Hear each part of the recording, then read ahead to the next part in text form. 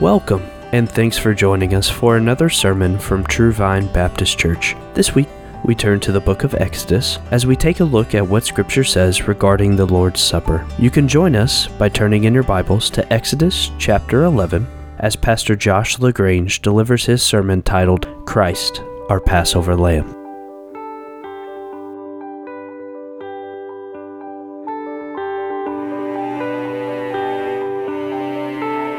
As well. We're going to begin in Exodus 11 and 12, so you can find your way there. We'll also read in Matthew 26 and then in 1 Corinthians chapter 5 as well. So while you're spending a little bit of time turning there, let me pass along just a little bit of kind of church leadership stuff here. With all the craziness that we've had over these last few months, of course, a great deal of our church's activities have been put on hold, led to weird and difficult decisions that the leaders had to make here. I'm very thankful that there has not been a grand mutiny against the leadership. Maybe in your own homes you made little dolls of Pastor Ben and I and stabbed them and things, but at least not publicly. We saw those kinds of things. But we are attempting here to get the ball fully rolling back into full life and ministry again. We announced last Sunday that we'll begin the discipleship groups again starting in July. Also want to pass along that it's our intention to begin the children's ministries again in July. Something else that has just been on hold for these last several months is just having church family business meetings and kind of passing along, communicating sort of where we are and saving for the building project, for instance. So another thing I want to let you know is that a week from today, next Sunday, we'll have a meeting after the service there. My primary agenda, don't really have any other agenda other than this one, to just communicate kind of where we are in saving for the building project. So leaders are going to meet this week, talk over numbers again, and then we'll communicate, and where we are is getting excited, and I am ready to tell you about where we are. So a lot of joy coming. So next Sunday, and just kind of keep those things in mind as we're moving forward and getting back into things. Now to the text. We are observing the Lord's Supper this morning, and so we're going to spend time. What we'll do this morning is connecting the dots between Old Testament shadows and New Testament fulfillment in Christ. And so to do that, we're going to read longer section of Scripture than we normally do. So in fact, we're going to these three different places, and consider this part of the teaching. So I actually shortened the sermon a little bit to make room for the amount of time we'll spend reading, because we're making connections here. We're going to read most of Exodus 11 and 12, then going to the New Testament to see the institution of the Lord's Supper, and then even a verse in 1 Corinthians. So just a word of invitation and encouragement. When we read longer sections, it's easy to get distracted, lose focus, think about what's going on rest of the day. Let me just encourage you, remind you, let's lean in. Exodus 11 and 12 is one of those places that, you've probably read it 40 times in your life. The 41st time, you're going to see things, details there that you didn't catch before. So I'm going to read through and take our time. I'm not going to rush it. Really want us to see the details that are there. So what I want to do this morning, because it's a little bit out of ordinary, I'm going to pray now, and then we'll read the passage. So if you'll bow with me right now, please. Oh, our holy, triune, sovereign, majestic God, we, your people, come and bow, and we are coming to draw near to you. You have revealed yourself. You have invited us, drawn us, called us by name to come into relationship with you through the blood of your Son, through the cross that he bore, the death that he died, the blood that he shed, the resurrection from the grave he experienced in victory. Lord, this is the foundation of our hope. We come to you in his name and wanting to remember specifically the work of salvation that you've done. And so I ask God that you'll help us. Father, we come with joy. We come with great gratitude. We also come with a sense of humility and fear, Lord, that we do not want to abuse this ordinance you've given us. We do not want to tread and tromp around with a sense of arrogance and presumption. Lord, you tell us to come boldly, but Lord, we want to come humbly. We want to rightly see these things. We want to worship in response. So Lord, we pray, help us in this. Help us as we study your word. Help us, Lord, to worship as we look at these truths. And then I pray that we'll worship in the Lord's Supper. Lord, in the work that I have to do, Lord, I'm always just a second away from saying something that would be devastating or unhelpful, lead souls astray. So please protect me from that. Set a guard over my lips to only speak what's truthful, what's faithful, what's right, what's helpful. Please protect ears in the room, oh God, that we will only hear and receive what is right and true and helpful. So please bless this time and lead us to yourself. We love you, Lord. We pray these things through Christ. Exodus 11. You can begin with me in verse 4, and then we'll read through most of chapter 12, and then I'll give you instructions after that. 11:4. Moses is in front of Pharaoh, speaking directly to Pharaoh. Moses said, "Thus says the Lord, about midnight I am going out into the midst of Egypt, and all the firstborn in the land of Egypt shall die. From the firstborn of the Pharaoh who sits on his throne, even to the firstborn of the slave girl who is behind the millstones, all the firstborn of the cattle as well. Moreover, there shall be a great cry in all the land of Egypt, such as there has not been before, and such as it shall never be again. But against any of the sons of Israel, a dog will not even bark, whether against man or beast, that you may understand how the Lord makes a distinction between Egypt and Israel. All these your servants will come down to me and bow themselves before me, saying, go out, you and all the people who follow you. And after that, I will go out." And he went out from Pharaoh in hot anger. Then the Lord said to Moses, "Pharaoh will not listen to you, so that my wonders will be multiplied in the land of Egypt." Moses and Aaron performed all these wonders before Pharaoh, yet the Lord hardened Pharaoh's heart, and he did not let the sons of Israel go out of his land. Now the Lord said to Moses and Aaron in the land of Egypt, "This month shall be the beginning of months for you. It is to be the first month of the year to you. Speak to all the congregation of Israel, saying, on the 10th of this month, they are to each one to take a lamb for themselves, according to their father's households, a lamb for each household. Now, if the household is too small for a lamb, then he and his neighbor nearest to his house are to take one according to the number of persons in them, according to what each man should eat. You are to divide the lamb. Your lamb shall be an unblemished male, a year old. You may take it from the sheep or from the goats. You shall keep it until the 14th day of the same month. Then the whole assembly of the congregation of Israel is to kill it at twilight. Moreover, they shall take some of the blood and put it on the 2 doorposts and on the lintel of the houses in which they eat it. They shall eat the flesh that same night, roasted with fire, and they shall eat it with unleavened bread and bitter herbs. Do not eat any of it raw or boiled at all with water, but rather roasted with fire, both its head and its legs, along with its entrails. And you shall not leave any of it over until morning, but whatever is left of it until morning, you shall burn with fire. Now you shall eat it in this manner, with your loins girded, your sandals on your feet, and your staff in your hand, and you shall eat it in haste. It is the Lord's Passover. For I will go through the land of Egypt on that night, and I will strike down all the firstborn in the land of Egypt, both man and beast, and against all the gods of Egypt I will execute judgments. I am the Lord. The blood shall be a sign for you on the houses where you live.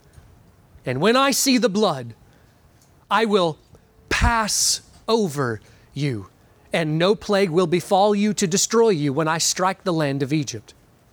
Now this day will be a memorial to you, and you shall celebrate it as a feast to the Lord throughout your generations. You are to celebrate it as a permanent ordinance. 7 days you shall eat unleavened bread, but on the first day you shall remove leaven from your houses.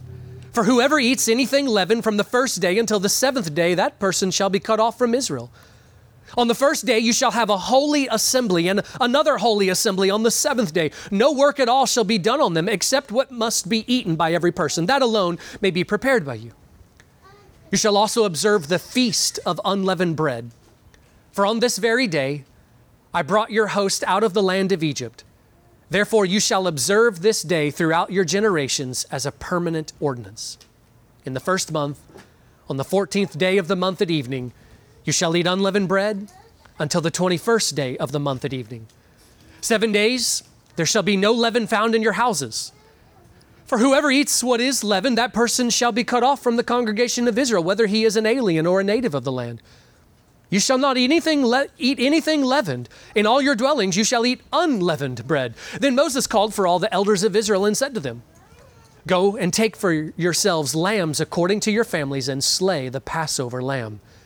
You shall take a bunch of hyssop and dip it in the blood which is in the basin, and apply some of the blood that is in the basin to the lintel and the two doorposts, and none of you shall go outside the door of his house until morning. For the Lord will pass through to smite the Egyptians. And when he sees the blood on the lintel and on the two doorposts, the Lord will pass over the door and will not allow the destroyer to come into your houses to smite you. And you shall observe this event as an ordinance for you and your children forever.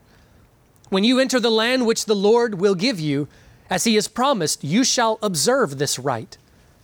And when your children say to you, What does this rite mean to you? You shall say, It is a Passover sacrifice to the Lord who passed over the houses of the sons of Israel in Egypt when he smote the Egyptians, but spared our homes. And the people bowed low and worshiped. Then the sons of Israel went and did so. Just as the Lord had commanded Moses and Aaron, so they did. Now it came about at midnight that the Lord struck all the firstborn in the land of Egypt, from the firstborn of Pharaoh who sat on his throne to the firstborn of the captive who was in the dungeon, and all the firstborn of cattle. Pharaoh arose in the night, he and all his servants and all the Egyptians, and there was a great cry in Egypt, for there was no home where there was not someone dead. Then he called for Moses and Aaron at night and said, Rise up, get out from among my people, both you and the sons of Israel, and go. Worship the Lord as you have said. Take both your flocks and your herds as you have said, and go. And bless me also. The Egyptians urged the people to send them out of the land in haste, for they said, We will all be dead. So the people took their dough before it was leavened, with their kneading bowls bound up in the clothes on their shoulders. Now the sons of Israel had done according to the word of Moses. For they had requested from the Egyptians articles of silver and articles of gold and clothing, and the Lord had given the people favor in the sight of the Egyptians, so that they let them have their request. Thus they plundered the Egyptians.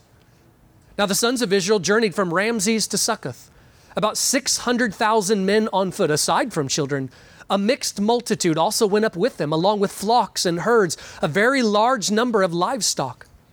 They baked the dough which they had brought out of Egypt into cakes of unleavened bread, for it had not become leavened since they were driven out of Egypt and could not delay, nor had they prepared any provisions for themselves.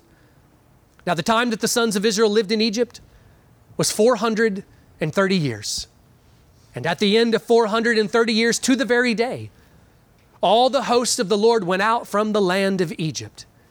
It is a night to be observed for the Lord, for having brought them out of the land of Egypt. This night is for the Lord, to be observed by all the sons of Israel throughout their generations. Now, if you'll flip with me to the New Testament, to Matthew chapter 26. Matthew 26, and find verse 17 with me. Matthew 26, verse 17. Now on the first day of unleavened bread, the disciples came to Jesus and asked, Where do you want us to prepare for you to eat the Passover? And he said, Go into the city to a certain man and say to him, The teacher says, My time is near. I am to keep the Passover at your house with my disciples. The disciples did as Jesus had directed them, and they prepared the Passover. Now jump down to verse 26, please. While they were eating, Jesus took some bread, and after a blessing, he broke it and gave it to the disciples and said, "Take, eat. This is my body." And when he had taken the cup and given thanks, he gave it to them, saying, "Drink from it, all of you, for this is my blood of the covenant, which is poured out for many for the forgiveness of sins. But I say to you, I will not drink of this fruit of the vine from now on until that day when I drink it new with you in my Father's kingdom." After singing a hymn, they went out to the Mount of Olives. And then one more place, 1 Corinthians chapter 5. 1 Corinthians 5 and verse 7. "Clean out the old leaven so that you may be a new lump, just as you are in fact unleavened. For Christ, our Passover, has also been sacrificed." Well, like many of you, my 2020 plans have largely been thrown out the window, and I'm having to remake everything that we had planned. In planning for preaching this year for the church, I had very excitedly decided that we were going to take the year and really look at the theology of the Lord's Supper. In my studies, had come to see some new things and was excited to share them with you. But then the quarantine hit. We all dealt with insanity. But something that we wrestled with in the midst of the quarantine when it came time to take the Lord's Supper was this. Pastor Ben and I really kind of wrestled through this and had some conversations and such. And it was, when it was time, would we go ahead and have the Lord's Supper while we were separated? We thought through, well, maybe we could, share recipes on how to make unleavened bread. Families could do this in their homes, and then we would just kind of lead it in a live stream kind of fashion. And many churches did do that kind of thing. And listen to me very carefully. I'm not bashing them. We're trying to be faithful, and different churches came to some different conclusions. But the singular reason why we and some others did not was because part of the very point, one of the most important truths that is preached in the Lord's Supper is the sermon of our corporate identity together in our union with Christ. That actually, when the New Testament instructs us about the theology of the Lord's Supper, one of the major points that it makes is that we have been made one in Christ, we are sharers in Him, and there is a corporate togetherness. The meeting together is part of the very point, part of what is preached in our actions, because this is a meal of symbols. Truths are preached. One of the truths that is preached in this sharing of the meal together is our corporate unity. It's that Christ has made us one. He's brought us into union with Himself, and then we are in union with one another. We break bread together. So I do not believe that the practice of private Lord's Supper observance is legitimate. Now, if you're on an island stuck by yourself in prison, or there's some extenuating circumstance, yes, I believe there to be latitude, but where possible, it is meant to be taken together. The Lord's Supper is for churches. The Lord's Supper is meant for the church family. The Lord's Supper is not for Bible study groups. The Lord's Supper is not just for groups of friends who just happen to like each other. In fact, it's one of the distinguishing marks of a church. One of the things that makes your church a church and not just a Bible study group is the practice of the ordinances that Christ has given us.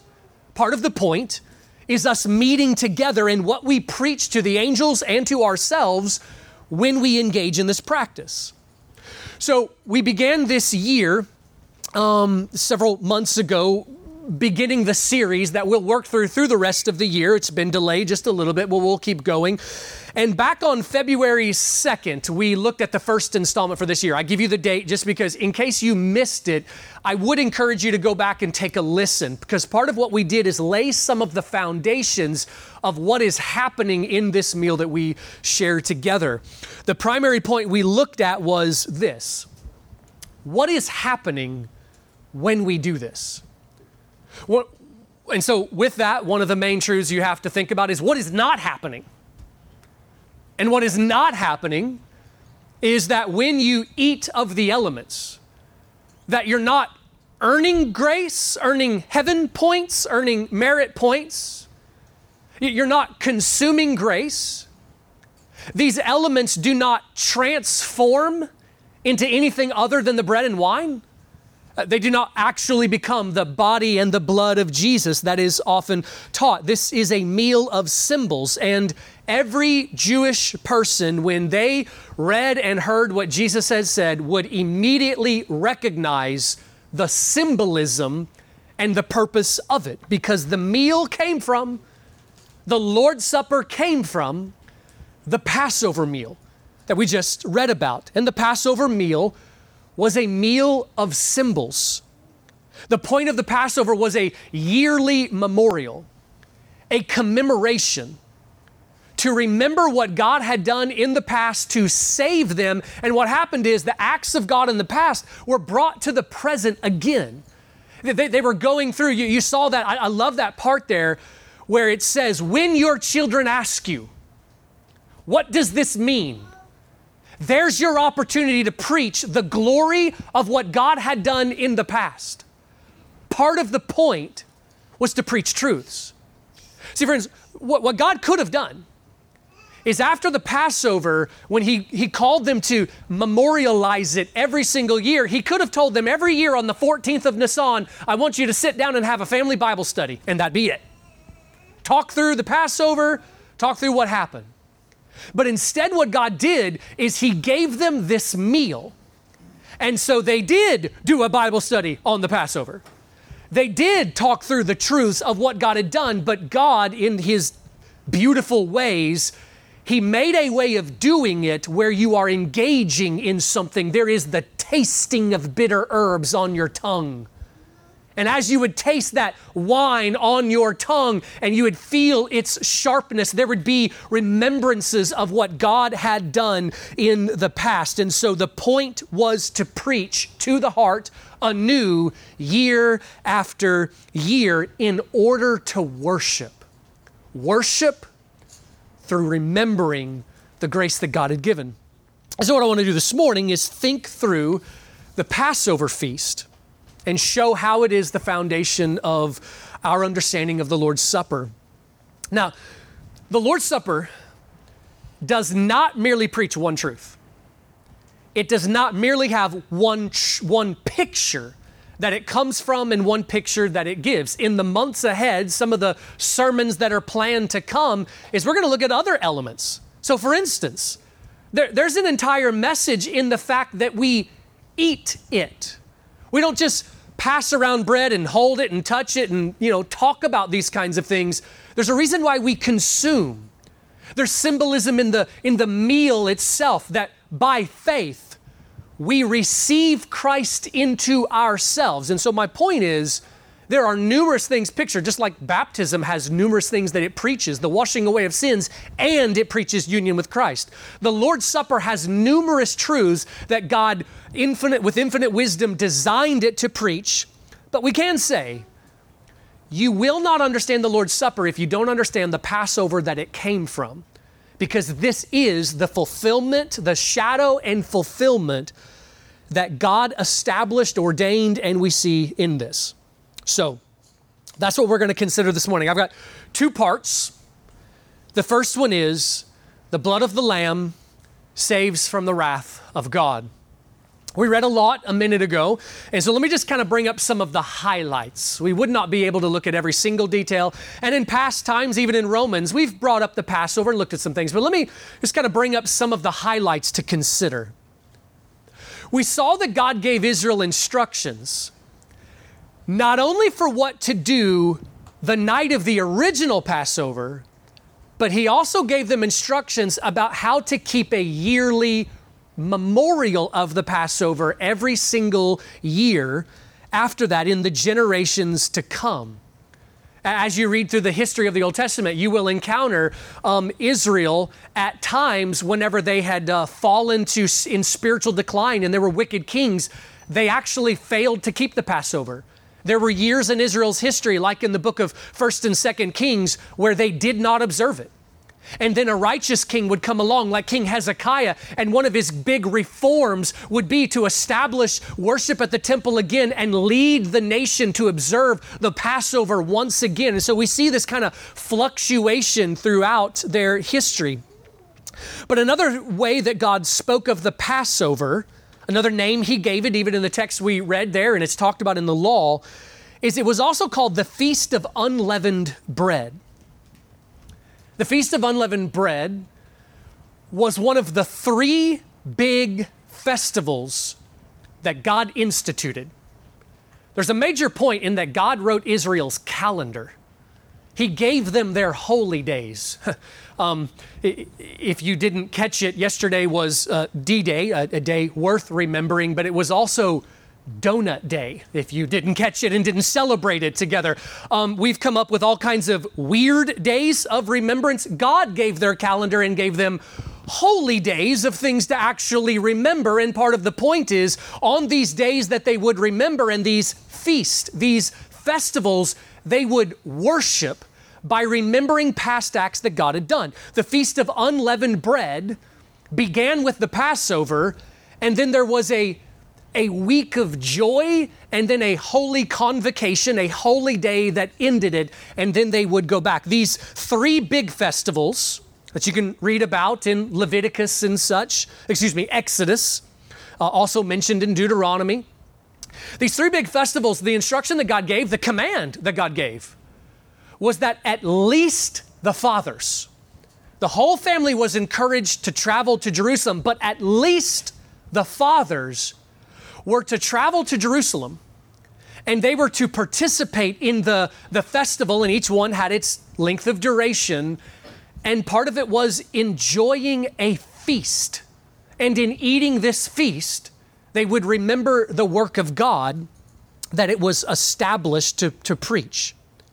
And so the Feast of Unleavened Bread began with Passover, and on that day, the leaven was removed from the homes. And then for 7 days after this, they would only eat unleavened bread. They would not eat their normal bread with leaven and yeast to rise. They would eat unleavened bread to remember some points that were being taught there. And in some of the months ahead, we'll talk some more about some of the significance of the unleavened bread. We'll cover one point today, but there is more beyond it. But even before that day of Passover, you caught that on the 10th of the first month, God gave them their calendar. The month of Abib was the first month of the year, and God said that on the 10th day of the month, they were to go and they were to take a lamb. You saw some of the specifications there. It was a chosen lamb, had to be unblemished. You know from the New Testament that all of this was meant as a shadow to look forward to Christ, Jesus, the sinless, spotless, unblemished, perfect Lamb of God, chosen by God before the foundations of the earth, set aside for this sacrifice. All of these are some of the purposes, but this chosen lamb would be set aside. And maybe by the way, just trying to understand the details and things, I hunt, field dress game, we butcher our own meat inside our house. I'm not squeamish about those kinds of things, but I'm telling you right now, a baby lamb is about the cutest animal you've ever seen in your life. A baby lamb can make a Norse warrior go mushy. And here they would take this young, really cute lamb. Like, I think a baby lamb puts puppies to shame. I probably just offended 3 billion people, but a baby lamb is really cute is my point. And here they would come and they would choose it and set it aside. And for 4 days they would care for it. They would feed it. Maybe it was attached right next to the house there. The little kids of the house would observe it. And then the night of the Passover, its throat would be slit. And I think part of the point is that this would be a hard thing to do. There would be something in the pit of your stomach that made it difficult. And that only in feeling that difficulty would they come to more understand what a devastating thing it is that a life needs to be taken in order to atone for sin. But they kept this lamb from the 10th day until the 14th day, and the 14th was the actual day of the Passover. That night at twilight, The lambs would all be slain at the same time. All these households with all of these lambs would be slain at the same time. Josephus, the ancient historian, tells us that 1 year, him just keeping records of close to the 1st century AD, that in 1 year there were more than 250,000 lambs slain in the city of Jerusalem. That's a lot of blood. That's a lot of death. Just try to imagine yourself as a little 5-year-old and you're observing all of this. You're hearing the cries. You're seeing very traumatic sights. This would put a pit of your stomach kind of guilty, wretched feeling to understand, and that's what's necessary to get what it takes to atone for sin. All 250,000 lambs, and not enough. Year after year after year, not enough. Imagine the role that faith would play in the night of the original Passover, the very first time that this happened. God gave this instruction that they were to take this lamb, they were to go through this whole process in order to observe this rite. Imagine the scoffers, because there are always scoffers, calling everything that God declares, what Scripture declares, to be stupid. It's stupid. What are we doing this for? It sounds kind of strange. Imagine the role that faith would play and to go through these things, very similar to the way that we Christians preach Christ. We preach to the world that unless you have the blood of Christ applied to your life, you really are facing an eternity of hell. And there is this unbelief of, I don't need that. I'm a good person. I don't need your weird kind of stuff. You don't understand. I got a thing with God. There's a role that faith plays in this. In the rest of the years after this, when Israel would observe the Passover, it was meant to commemorate what God had accomplished, the grace that He had given to save them out of slavery, to deliver them from the Passover, and then to deliver them out of the slavery. And so it is incredibly significant that we understand that the Lord's Supper is the Passover fulfilled and transformed into something new. Transformed into a new covenant ceremonial observance. It was during the Passover meal that Jesus fulfilled that celebration and changed it into something new. Jesus did not abolish it, but He fulfilled it and transformed it, which, by the way, don't we keep seeing that in the book of Romans? Romans 7, we're looking at how are we to view the law? How do we understand these things? Jesus said, I did not come to abolish, but I came to fulfill, and there is something new. Well, here's an example, like the Passover. And so all along, God meant for the Passover to be preaching an event that Moses did not understand. Moses was passing along details and instructions, but it was meant to be preaching the gospel before they understood what the gospel of Christ's atonement really was. But can you imagine, for a moment here, can you imagine the first time the apostles had that light bulb come on? The apostles, like Paul, had spent their entire lives learning the Passover, practicing the Passover, observing. Can you imagine the first time that light bulb came on in Paul's mind of all of this is about Christ? That lamb, it's Christ. The bread, it's Christ. The wine, it's Christ. It's all preaching the salvation that God has brought. Here's how one scholar helps make some of the connections here. Now, I'm going to read a series of quotes. Think about the original Passover and then the salvation we have in Christ, and think through these connections here. In the Exodus, God saved a people for Himself through the blood of a sacrifice. On the cross, God saved a people for Himself through the blood of Jesus' sacrifice. In the Exodus, God freed His people from slavery and made them His own. On the cross, Jesus freed His people from slavery to sin and made them His own. In the Exodus, on the night before that great act of deliverance, he gave them a meal to celebrate ever after. And in Christ, on the night before his great act of deliverance, Jesus gave us a meal to celebrate ever after. In the Exodus, God gave a meal that defined the people. They all celebrated and no one else could. Did you catch the part that only Israel was allowed to observe this? No one who was not circumcised and under that covenant was not allowed to participate. And in the new covenant, we share in a meal that is for Christians and warned not to be for anyone else. In the Old Testament, by retelling the story of their salvation, this meal brought God's past act of deliverance into the present. And in the new covenant, Christ's past act of deliverance on the cross is brought to the present. Friends, when we eat and drink, we are sharing in something deep. We are sharing in something that not only goes back 2,000 years, we are sharing in something that goes back to Exodus, sharing in something that goes back to the work of God in delivering his people from Egypt. We're sharing in something that is so deep. We'll spend our lifetime meditating on it and still will not see all that there is to see. We are rejoicing in, expressing gratitude for, and we are preaching through our actions that Jesus is our Passover lamb, our unleavened bread, and our wine, the blood shed on our behalf. Let me show just one more connection that I'll point out under this part right here. Did you catch what God said back in Exodus? That the Passover would be a memorial for generations to come. And then when Jesus instituted the Lord's Supper, what did he say? Do this in remembrance of me. Well, a similar kind of thing is happening here when we take the Lord's Supper.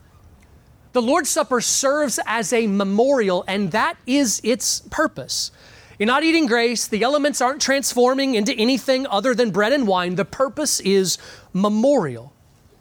And there's something very interesting about this word that Jesus uses when he said, do this in remembrance of me. That word remembrance. It's a word that is rarely used in the New Testament. In fact, it's only used in two contexts. When Jesus says this, and then that's repeated in the Gospels, do this in remembrance of me. And the only other place in all of the Bible where it is used is in Hebrews 10:3. And here's what's happening in that passage in Hebrews. The book of Hebrews, it's laid out kind of in an argument fashion, sort of like the book of Romans there. And the argument that the book of Hebrews is unfolding is that Jesus has fulfilled the old covenant, and the covenant he has brought, what Christ has brought, is superior to the old covenant. The old covenant wasn't bad. It was good. The law is holy and righteous and good. Remember that from Romans 7. But the law couldn't save you.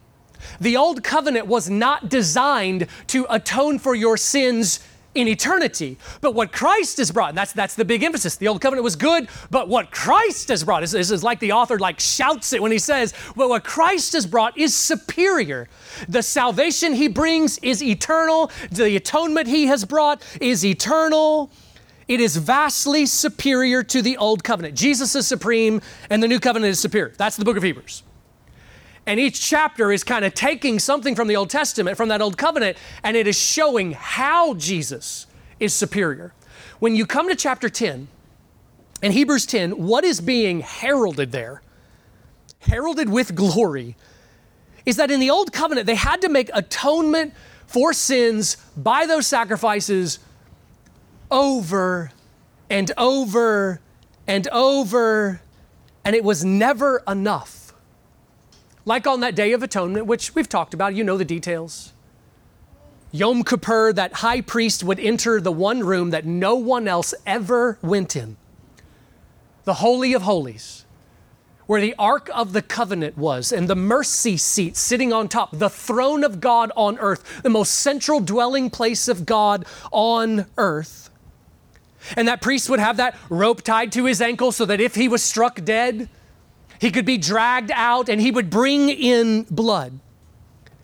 He would bring in blood to sprinkle on the throne of God. And it was preaching all the things we know, that a life must be taken, blood must be shed in order to make satisfaction for the justice that we are owed. And when that high priest would walk in there, those worshipers who were standing outside, and they would be waiting for him to come back out, they would be remembering, we did this last year, and the year before that, and then the one before that, and it just keeps going, lifetime after lifetime of high priest. And in Hebrews 10:3, it says this: in those sacrifices, the old covenant sacrifices, there is a reminder of sins year by year. The word reminder is the same Greek word Jesus used, do this in remembrance of me. That high priest would enter the Holy of Holies with the blood of the Lamb, the people outside, remembering we've done this before, and that high priest would walk in and look at that mercy seat and see the blood, the very blood he sprinkled last year. And there it would be stained, dried, crusted, the altar stained with years after year after year after years of stained blood, and that dried old blood is no longer effective. I got to do it again, and if I'm still alive, we'll do it next year and the year after that, and we will keep throwing ineffective blood on this mercy seat, lifetime after lifetime of high priest. But Christ. Do you see the point? But Christ. If you were Pentecostal, now would be the time to get up and dance in the aisles. Don't do that. We're Baptist, okay? But Christ, and that's the point of what we see here. Once and for all ages, blood has been sprinkled that does not have to be repeated. Blood has been sprinkled that doesn't get old and crusty. There is the reminder every time we take the Lord's Supper, not of our sins, but of the remission of sins. There is the reminder every time we take the Lord's Supper, not of renewed guilt. That's not the purpose. The reminder is, I am free. There is redemption in Christ. There is reminder not of a mercy seat crusted with last year's blood, but of a veil that has been ripped open, of complete atonement that has been made. There is a reminder that there is a mercy seat in heaven, and the blood sprinkled there is eternally effective and does not have to be repeated. For all the ages to come, the blood of Christ is enough. What we have in the Lord's Supper is a reminder of this. It is a reminder time after time of forgiveness, joy, and the expression of gratitude that Christ has set us free. Well, let me show you one more connection with the Passover that I want to point out today. Number 2 is the urgency of fleeing Egypt. Did you catch that part in the original Passover in Egypt that Israel was to be dressed in readiness? They were to eat the meal with their loins girded, sandals on their feet, staff in their hand. They were to eat it standing up. They were preaching things by how they engaged in this. Their belongings were packed. They were to eat the meal in haste. Do you see that over and over again? It is the Lord's Passover. And I think some of the language there is, it's not just for your enjoyment. This is the Lord's Passover. And part of the point is, at Thanksgiving, you come together, you eat, and you take your time. You put on your lounging pants, your stretchy pants for the day. You sip your after-dinner coffee. You take your time, okay? All of that is enjoyment, not the Lord's Supper, not the Passover. The original Passover, you're standing, staff in your hand, sandals on your feet, loins girded, bags packed, and we're eating and we're waiting. And the message that was preached there is, God said, soon I am freeing you. Believe it, be dressed in readiness, and you be ready to go. And that is part of the significance of the unleavened bread. The unleavened bread has more symbolism that we'll talk about in the future, but here is the immediate for the Passover. Baking bread that rises with leaven or yeast, it takes time. It's a long process. You who bake your own bread, you set aside hours to do this for the rising process, the resting process, all these kinds of things. You set it out, you go through all these things. But God said tonight, you don't have time for that. You bake your bread quickly. You bake it into bread for travel. And you get yourselves ready to go. It was picturing the quickness of their flight, the quickness of their coming deliverance. And did you catch how the New Testament makes repeated reference to this as well? Jesus was intentional to point out as he was explaining the Lord's Supper that when we eat it, he said, I'm not going to eat it with you again until when? Until I eat it with you new in my Father's kingdom. Luke records that Jesus actually repeated that a couple of times in 1 Corinthians 11, where we're taught more about how to observe the Lord's Supper. Part of what we're told is that by doing this, we are proclaiming the Lord's death until he comes. Part of the emphasis of the Lord's Supper is not only a looking backwards, it's a looking forward. It is a looking forward to the fact that you too are to be dressed in readiness. You and I, Christian, are to also not have ourselves tied to this world as our final home. We are looking forward as citizens of the kingdom of heaven. This, Egypt, is not your home. You are citizens of that kingdom to come. And Scripture tells us, the New Testament, be dressed in readiness, be watchful, be alert. Your deliverance draws nigh.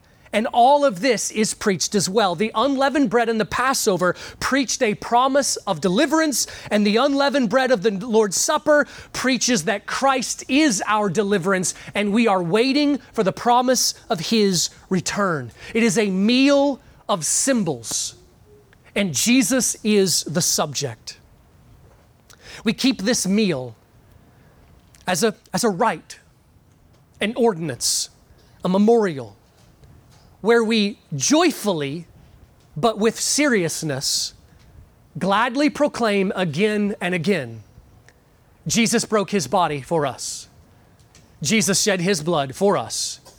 And Jesus is coming again for us. We all together share in him, and so we are members one of another. And this is why the New Testament gives the strict and even dire warnings that it does about not abusing the Lord's Supper. Why there are those instructions. Why Paul told the church at Corinth that there had been some church members die for abusing the Lord's Supper. We're engaging in something that is sacred. We are engaging in something that is deep and filled with worship. And so this is why we pass along the instructions and the warnings that we do every time that we partake. We don't want to lead you in some way that would be for your harm. Let me take a second here and talk through some of those instructions and warnings that the New Testament gives, and keeping them in mind in light of what we've seen here. This meal is for Christians. If you have come here and visited with us today, if you are a follower of Christ, you are trusting in Christ, and you have followed up in obedience with baptism, even if you're not a member here, we still invite you. You're welcome to partake with us. But if you have not responded to the gospel, if you have not turned from your sins, or yet been willing to acknowledge that you have lived in rebellion, if you have not turned to Christ to be saved and then followed that up with obedience, we ask you not to participate, but not because we're trying to be mean. We're not just trying to keep a club. The dire warnings are given because we are not to trample the blood of Christ. We are not to abuse it. We are not to eat and drink condemnation onto ourselves. That is language from 1 Corinthians 11. If you're here and you've not responded to Christ, the greatest way you will glorify God right now is by taking this time to pray, confess to the Lord your faith in him, Confess to the Lord and acknowledge your need of salvation, and then ask Him to save you, and then believe the promise, receive the promise that God says, all who call on His name, looking to Christ for salvation, you will be saved. But we encourage you, use this time to turn to Him like this. For the believer, we're instructed to examine ourselves and to be careful that we not abuse it. Now listen, we need to be careful as we take this, that we not go to either extreme. We need to be careful that we not go tromping around like hogs presumptuously. But we also need to be careful that we don't impose this look out, if you sinned in one way this week, don't you dare partake, because that's not the language of the New Testament. Okay? If only perfect people got to participate, that rules all us out. What we're told is to examine in ways that we not be keeping ongoing, deliberate, unrepented sins in our lives. Every one of us sinned this week, okay? Every one of us sinned today already, okay? So this is not for the sinless, but we are to repent. We are to be a people that continues to repent and does not hold on to unrepentant sin in our lives. And so as we examine, one of the reasons why it is what we try to do every single time, we tell you a week before we're going to partake, so that week there can be some extra reflection and confession of sin. And we're going to take a brief moment even before we partake here again for just a final time to confess some things before God. If the Holy Spirit convicts you so that you see some things in your life, if you see some unrepentant sin, that doesn't necessarily mean right now don't partake, but what it does mean is right now, repent. Resolve to turn to Christ. Resolve and that you are going to leave it, and think of how you are going to. So I'm going to give instructions here in a little bit of how we'll do this, but as we normally do, I'm going to invite us to spend just a couple of minutes here in silent prayer for final confession of sin. If you've been tuning in to the live stream here, we're glad you joined with us. Lord willing, we'll see you back another time, but we're going to bow here, so let me invite you to do that now.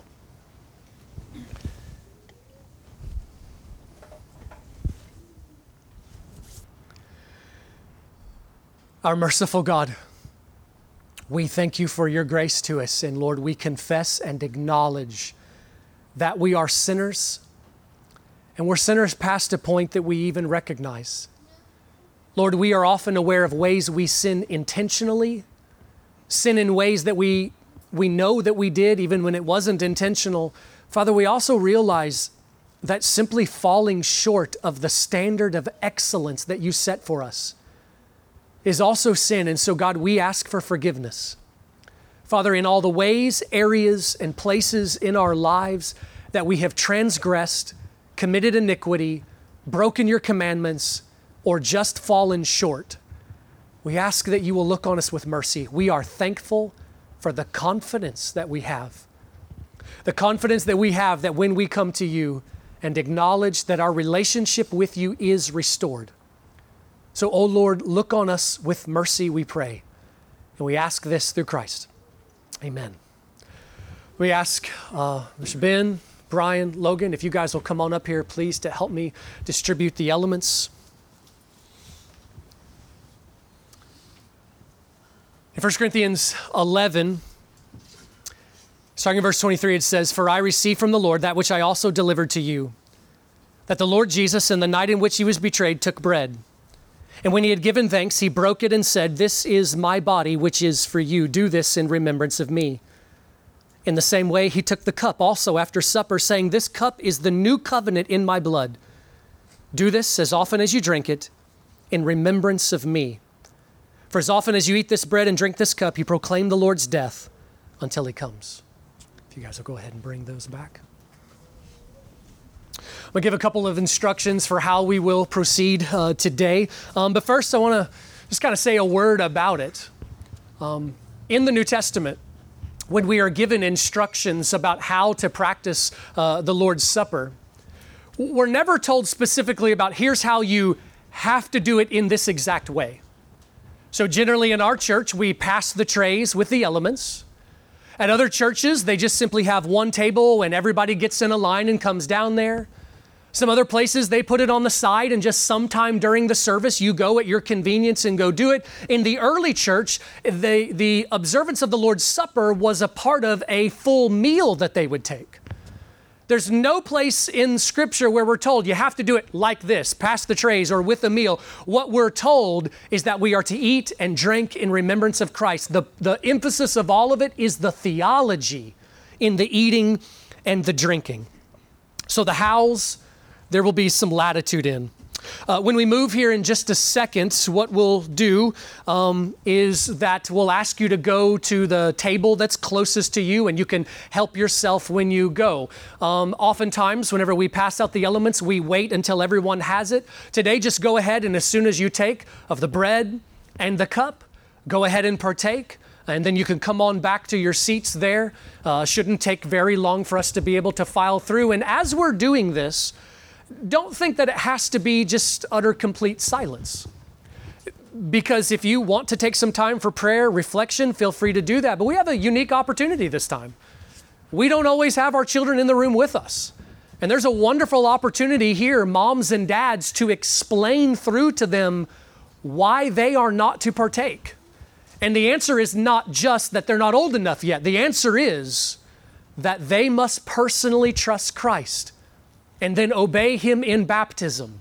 And then whenever they have been made publicly a part of the body of Christ, then they will be able to participate in this right here. So we're going to, in just a moment, have another word of prayer of gratitude for the cross. Thanks for listening, and we hope you enjoyed this week's message. Tune in again next week as we continue through God's Word at True Vine Baptist Church. We also invite you to like our Facebook page, follow us on Twitter and Instagram at TrueVineIND, or visit our website at true-vine-baptist.org.